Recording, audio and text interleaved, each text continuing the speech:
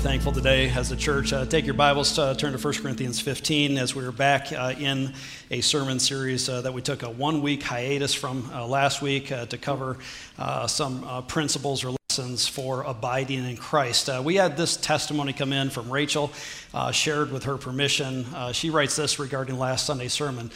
Thank you for the message on following, coming, and abiding in Christ. I found myself needing rest for my weary soul and truly abiding in Christ over these past several weeks since my son's leukemia diagnosis.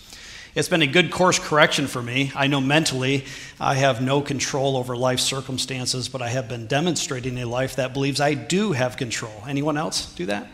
Well, I need to guard against that and abide in Jesus. He has been so good to me. Isn't the Lord good? In the midst of life challenges. And last Sunday, man, what an important time just to start the summer with those 4 principles. Slow down, delight in little things, develop sacred rhythms, and abide in Jesus. So important to start the summer off. Slowing down, developing sacred rhythms, delighting in little things, and abiding in Jesus. And we're thankful today for folks like Rachel. And man, God is doing a good work in people's hearts here, okay?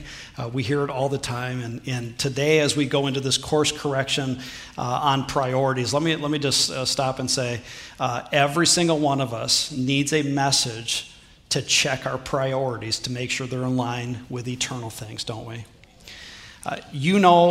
Between you and the Lord, what area of your life that you need a heart check on when it comes to your priorities and where your priorities are out of whack. But here is this 20-second message on 1 Corinthians, the 20-second message on course corrections. And here's a list of some of the course corrections that we've covered, including divisions among believers, grieving the Spirit, spiritual immaturity.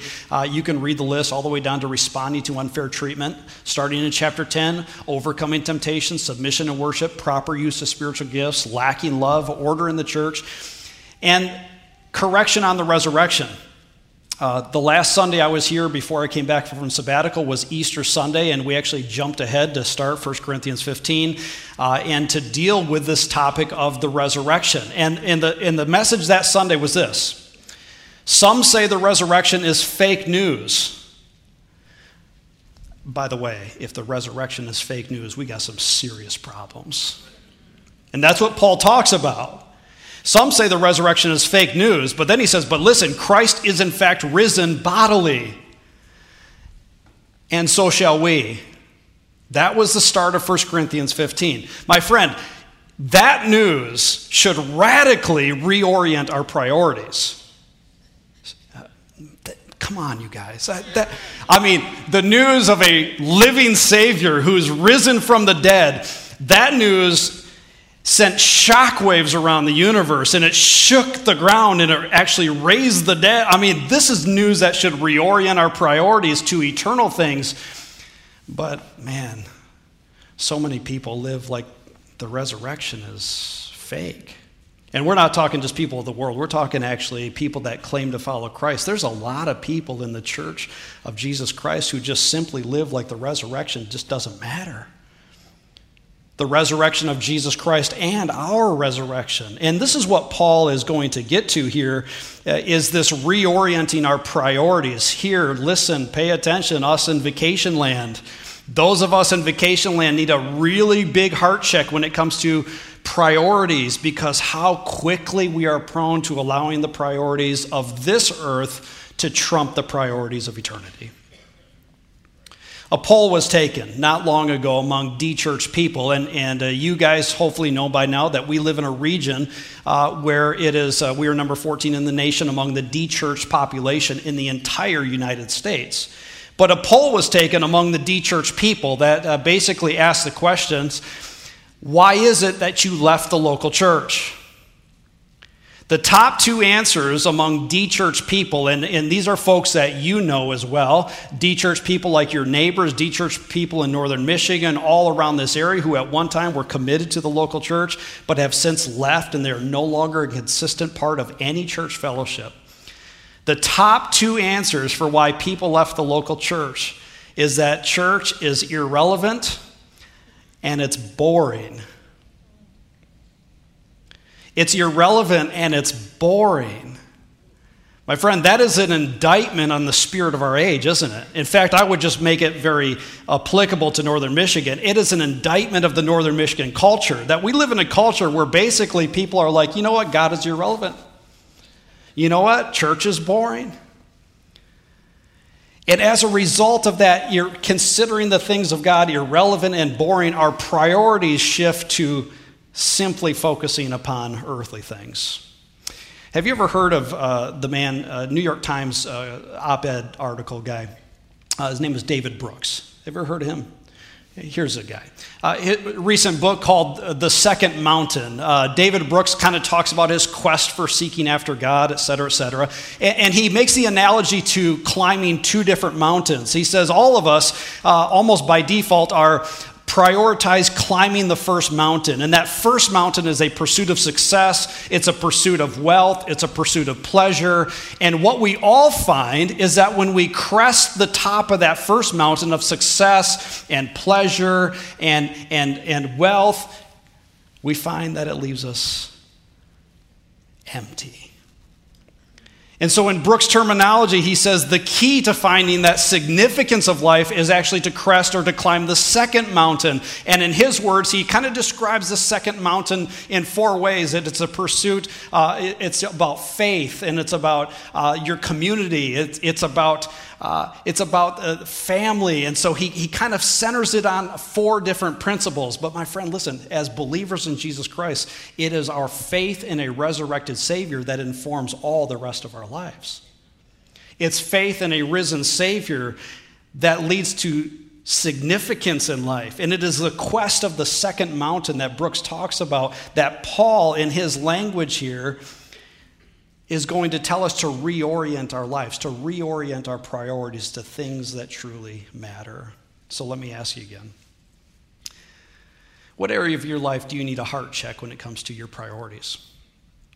Where in the midst of your time and resources would you say, you know what, I need a course correction when it comes to prioritizing my life around the King of Kings and the Lord of Lords? Number one point today, Paul is going to get right to it in the midst of verse 32, is many are drunk on today.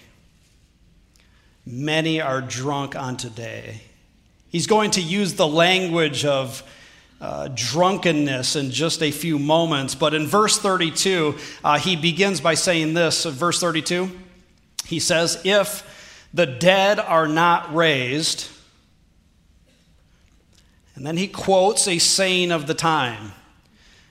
Namely, if the dead are not raised, if there is no resurrection, then this is kind of how we should live. This is what the culture says. Read it with me. Let us eat and drink, for tomorrow we die. Live and let live. If this is all there is, should we not just do whatever we want? This is what Paul is saying. If the dead are not raised, then we should simply give over to unrestrained choices. It is, if you checked out, now's a good time to check in. It is that type of thinking that intoxicates the bloodstream of Northern Michigan. Good people. I'm not talking about really bad people. I'm just talking good people. Some of us here today are influenced by this thinking. By the way, it's in the air we breathe. This is a culture we live in. It's almost impossible not to be affected by this type of attitude that chalks up the resurrection as irrelevant. This is a message for the church. If today is all there is, throw caution to the wind. The fastest growing religion in America, it's not Christianity, it's not Islam, it's the fastest growing religion, according to census data, is the nuns. Not N-U-N, the N-O-N-E. The people that check no religious affiliation whatsoever. These are not bad people. They're not opposed to God. They're not opposed to the faith. It's simply that they just don't care. Even many in the church live like this. Why? Because God is irrelevant and God is boring. It's people like the Smiths who are neighbors of yours, or people like the Johnsons who are coworkers of yours, who prioritize a good-sized nest egg retirement, and they prioritize leisure and recreation. They're not bad people, my friend. They're just simply not interested in things of the faith. And this is the culture that we live in. Because if there is no resurrection, let us eat and drink, because guess what? Tomorrow we die. There's a fascinating article that just came out a couple weeks ago written by Russell Moore, and this article was called, "Is Apathy More Dangerous Than Atheism?" And in this article, he lists what he calls the apatheist creed, that is, people that are apathetic. He kind of made up the word. But the apatheist creed basically says this: God might exist, he might not. There might be a judgment day, and there might not. Oh, well. That is the apatheist creed. It is the posture of northern Michigan that lives like verse 32. If there is no resurrection, let's eat and drink, for tomorrow we die. It is not that folks in northern Michigan are largely atheists. It's not that people necessarily oppose the existence of God. It is the fact that we are apatheists. We are simply bored by the irrelevance of God. Let me pause right here. Is this resonating? Yes. Okay, that's good. Yes. Because I could leave and just call it quits right now. But not only unrestrained choices, Paul talks about unhealthy friends. Do you have any? This is a progression of thought. If there is no resurrection, let's eat and drink, and because tomorrow we die. And guess what? If you're going to live by that lifestyle, you're going to surround yourself with people that are really bad influences. So Paul says, verse 33, don't be deceived. Don't be deceived. Here it is. Bad company ruins good morals. Every teenager is like, yeah, my parents have told me that. And guess what? When I was a teenager, my parents told me that. I hate to say it, but my parents were right. Motivational speaker Jim Rohn is probably the first one that came up with this statement. You are the average of the 5 people you spend the most time with. Whether that is true or not, what we know is true is what the Bible says. Bad company corrupts good character. And if the 5 people that you spend the most time with, or the 3 people you spend the most time with, are corrupt in nature, guess what? It is going to have a significant effect on your life. In May, I saw a news title flash across Fox News, and it was the news title said this: "He eats your soul in small bites." It was, you don't need names, it was one politician talking about another politician. And he said, he eats your soul in small bites. And when I read that, I thought, man, isn't that true? Isn't that the influence of unhealthy friends? They eat your soul in small bites, little by little, until they consume all of your integrity. And Paul's like, don't be deceived. Bad company corrupts good character. Some friends, in the language of Facebook and Insta, what's that one called? There you go. Some friends need to be unfriended and unfollowed, not just on social media. So take it to heart, because this is why the Bible speaks to us. It speaks to us for very practical reasons. Is there somebody in your life that you simply are negatively influenced by, and that you need to take an action today to begin to distance yourself from them, to live honorable before the Lord? Verse 34, Many are still under this title, many are drunk on today. Verse 34, Paul addresses it very directly. Wake up from your drunken stupor, as is right, and do not go on sinning, for some have no knowledge of God. I say this to your shame. Isn't it fascinating? Paul is not actually talking about alcohol in this passage, but he likens our decisions of poor priorities to a drunken stupor. We all know what a drunken stupor is like. We all know either by personal experience or by watching somebody who's in a drunken stupor. Isn't it true that those who are influenced by alcohol to a drunken state regularly make poor decisions? True? Paul says, in light of this whole thing of bad priorities and poor priorities, he's like, listen, my friends, wake up from your drunken stupor.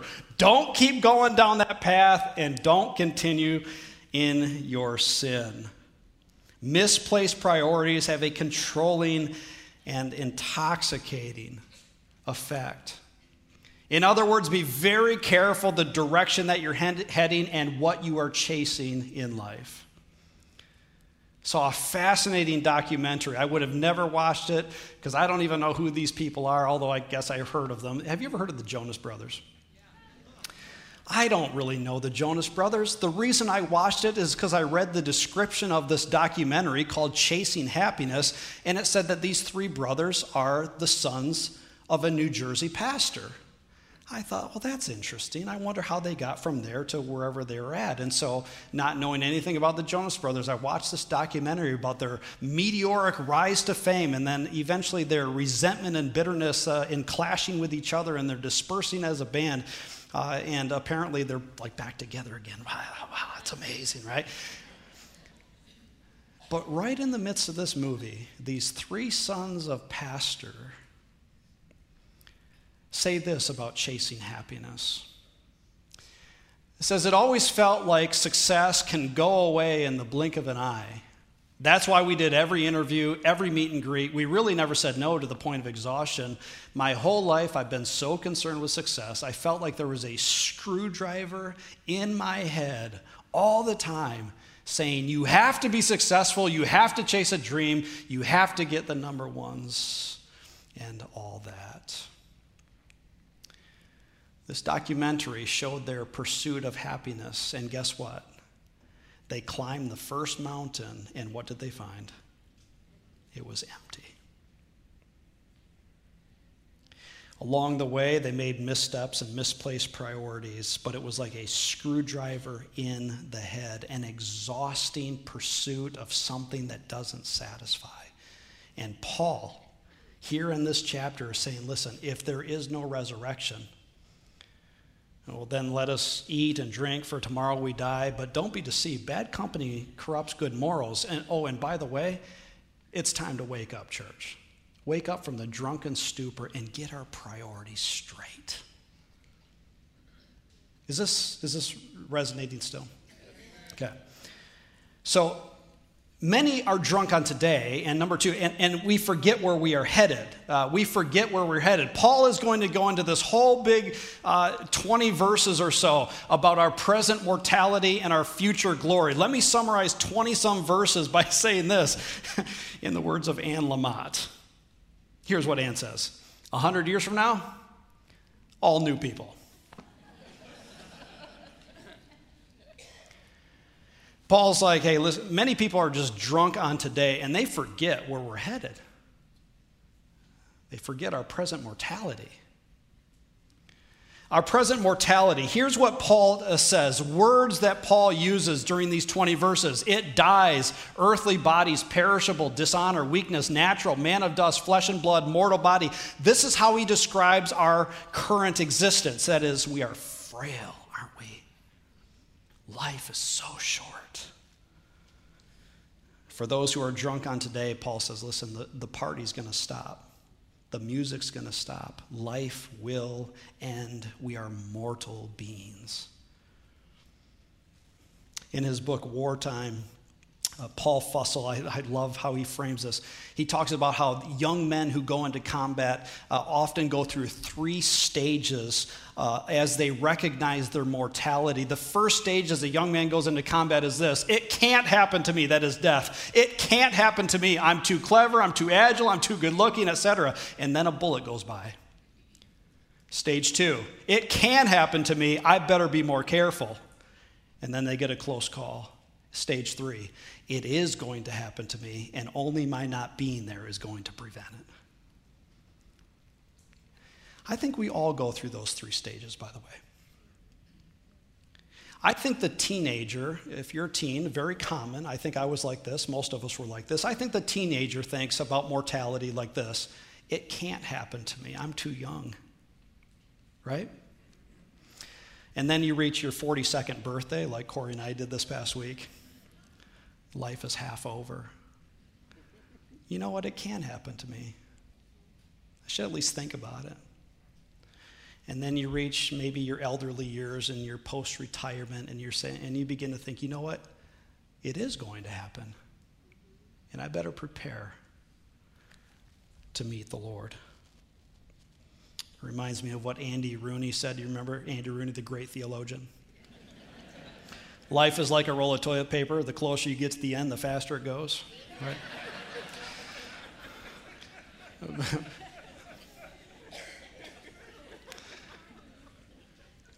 Mortal, we are perishable, we are frail. Our mortality. And some people forget that. Some people forget that. Paul likens it to our bodies, that is, to kernel, to a kernel or seeds. You take this, for instance. Jamie, can you come up here? Yeah. Yeah, just hold out your hand. There you go. Paul says that's kind of what your life is like right there, your body. Thank you. You can go sit down. Why don't you plant that in the ground? Okay. Paul likens it to that. Our bodies are like kernels or like seeds. But something fascinating happens with those seeds that I just gave Jamie. Is that if you plant those in the ground, eventually you'll come out with this. And Paul says the body is like that. It has to be planted in the ground where it dies, and then all of a sudden, guess what? It springs to new life. And this is the imagery that Paul uses of the resurrection, is that currently we are like kernels or seeds, and one day these kernels or these seeds, which are frail and mortal, will be buried in the ground. But guess what? There is a coming new life. There's a coming resurrection. And some people forget this. And this is what Paul says in verse 42 as he makes that analogy between the kernel and the seed and between the spiritual bodies and heavenly bodies and all these different types of bodies. Paul says, so it is with the resurrection of the dead. Listen, the whole context of this is some people say that there is no resurrection. If that's true, then eat and drink for tomorrow we die and get bad friends and make poor judgments. But listen, my friend, there is such a thing as the resurrection from the dead. It happened with Jesus Christ, who is called the first Adam. It one day will happen with us at the end of all time. And this is what Paul talks about, the future glory. Here it is, the future glory. In these 20 verses, he uses this language. Next one, the future glory. It is raised, heavenly bodies, imperishable glory, power, spiritual of heaven. We shall be changed, and the mortal shall put on immortality. Read at many funerals, read at many gravesides about that coming day of resurrection hope. Paul is putting a glimpse to the future destiny of all of humanity when the dead in Christ shall rise. It calls to mind the 4 big worldview issues. The 4 big worldview issues. You don't have to be a Christian to process these things. You might be here as an atheist or an agnostic or just an apatheist. You simply are kind of like you don't really care, but you're not opposed to it. But the 4 big worldview questions are these: origin, meaning, morality, and destiny. Stop for a moment and consider this. Origin, where did we come from? Meaning, what is life all about? Morality, how do we distinguish between right and wrong? And here it is, destiny. Where is all of this going? Can I give you the biblical hope? Here it is. Biblical hope is verse 51. We shall not all sleep, but we shall all be changed in a moment, in the twinkling of an eye, at the last trumpet. For the trumpet will sound, and the dead will be raised imperishable, and we shall be changed. That's the biblical hope of the resurrection. And some people will say, well, what is that resurrection body going to look like? It's a mystery. Now you can go back to the 1 John chapter 3 passage. It is somewhat a mystery, even though Paul gives us some language. 1 John chapter 3 says this, that we are God's children now, and, read this next part with me, what we will be, that's it, what we will be, that is what is coming at the resurrection, has not yet appeared, but we know that when Christ appears, we shall be like him, because we shall see him as he is. There's coming a day of resurrection hope. But some people are drunk on today, and some people forget where we're headed, and they disregard our present mortality, and they don't understand the fact of this future glory. But for those of us who have Christ, we have hope. We have hope. Look at verse 54 and 55. This is the climactic end for the believer, the biblical hope of resurrection. Verse 54 and 55 says this. It says, when the perishable puts on the imperishable and the mortal puts on immortality, then at that moment shall come to pass the saying that is written, Isaiah, death is swallowed up in victory. And then he quotes Hosea, O death, where is your victory? O death, where is your what? Sting. He calls to mind a day when we as believers in Jesus Christ will taunt death itself, because death itself will be swallowed up in no more. At present, death bites and it stings, doesn't it? It leaves an indelible mark on our bodies and our souls, and every time death bites, it stings. But a day is coming when death will be no more. Some people forget that, and they live like that. But the biblical hope is a message of resurrection hope, that we shall raise. And on that day, the sting of death will be no more. It was June 18th of 1998 that a little baby boy was born to a couple in our church. Kevin and Linda, they gave permission to share this. June 18th of 1998, that boy who was born to their home, his name was Adam Connor. Adam had a disease so rare, it didn't even have a name. And so Adam Connor was given a number, P135. And for a year and a half, Kevin and Linda loved their boy. They cared for him. His immune system was frail. And in 1998, Kevin and Linda, with grief, took their boy to Memorial Gardens, and they had to bury him with grief and tears. I don't know if you've ever experienced a moment like that when the sting of death bites you. I was riding a bike this week with Kevin, and Kevin was telling me about their boy, Adam Connor, and how for many, many months after that, little things would happen, and they'd be reminded of their boy, Connor, and tears. Death stings, doesn't it? Death leaves an indelible mark.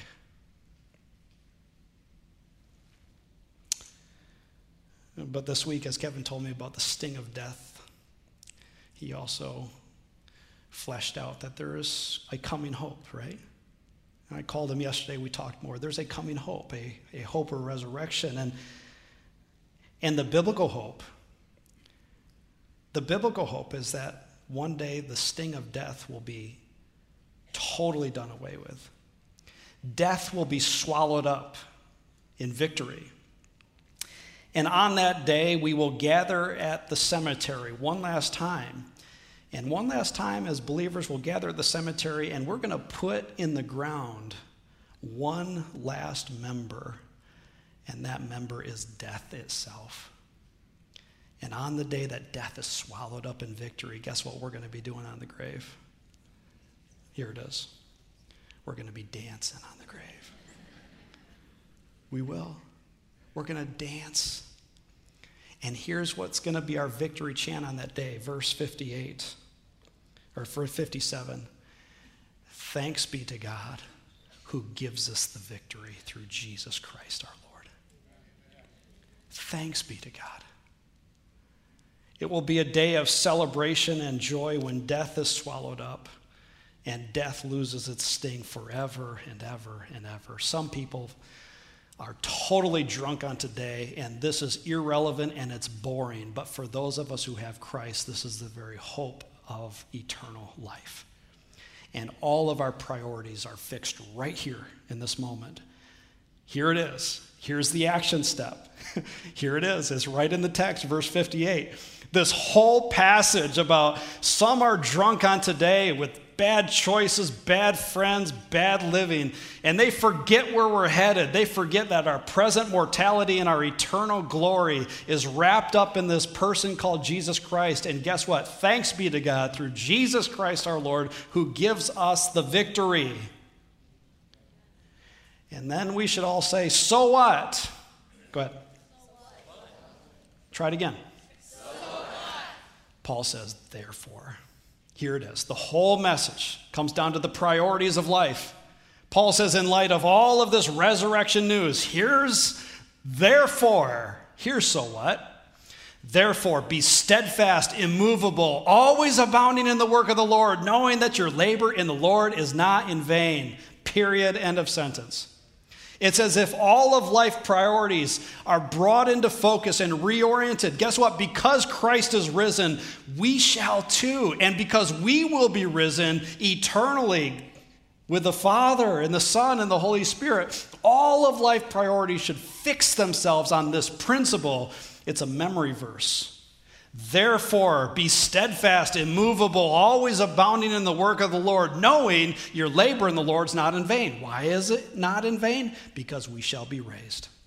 Therefore, be steadfast, immovable. By the way, that means totally motionless. What's he talking about? That is, we are not those who are swayed by bad teaching or by earthly priorities or by leisure or recreation. And when we take part in those things, we do so with the abiding presence of the Lord. We say, thank you, God, that we live in northern Michigan. Thank you. We owe everything to you. We enjoy these things, but we do so under the lordship of Jesus Christ, right? We are not moved. Therefore, be steadfast and immovable, always abounding in the work of the Lord. That means overflowing and excessively abounding in God's work. It is, we're focused. We have intensity. There's things that we apply ourselves to. There's priorities we give ourselves to. We commit ourselves to the local church. We commit ourselves to a small group, a fellowship with other believers where we can encourage. We're dedicated to use our spiritual gifts for his glory. We attend church. We encourage one another daily as long as it's called today. We do all of these things. We dedicate time and resources and energy and passion. Why? Because we are steadfast, immovable, always abounding in the work of the Lord, and we know our labor in the Lord is not in vain. That is the good news, the hope of resurrection. So let me ask you, where in life do your priorities need to change? What friends do you need to depart? What choices do you need to correct?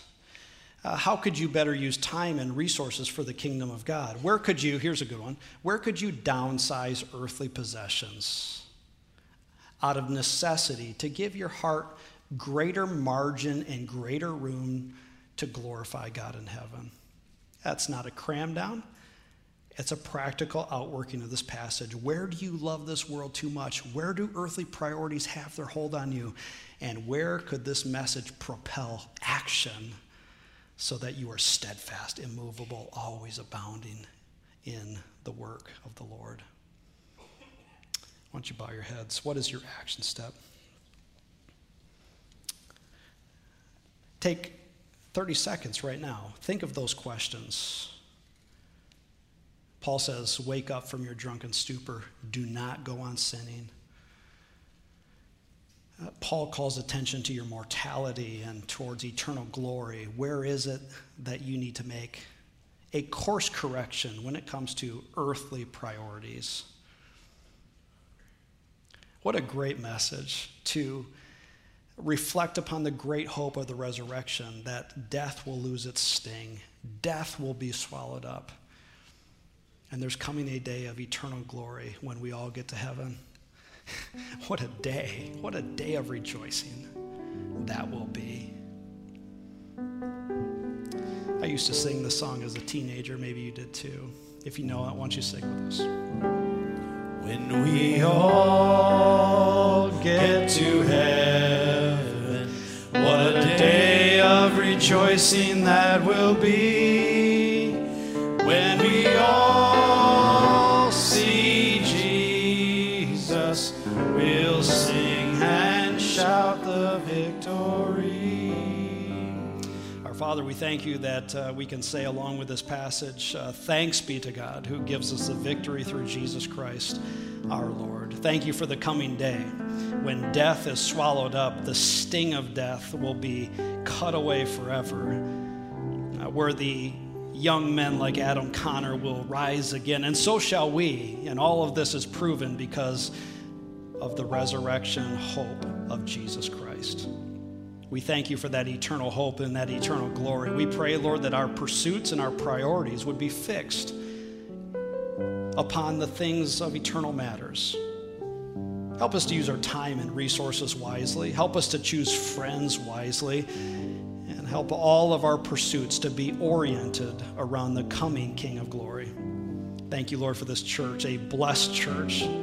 Thank you, Lord, for the hearts of the people here to genuinely pursue the things of God. And Lord, my prayer for them is that verse of action. I pray that New Hopians would be steadfast, immovable, always abounding in the work of the Lord, and help them to know that their labor in the Lord is not in vain. And we pray this in Jesus' name. And all God's people said, amen. Amen. God bless you guys.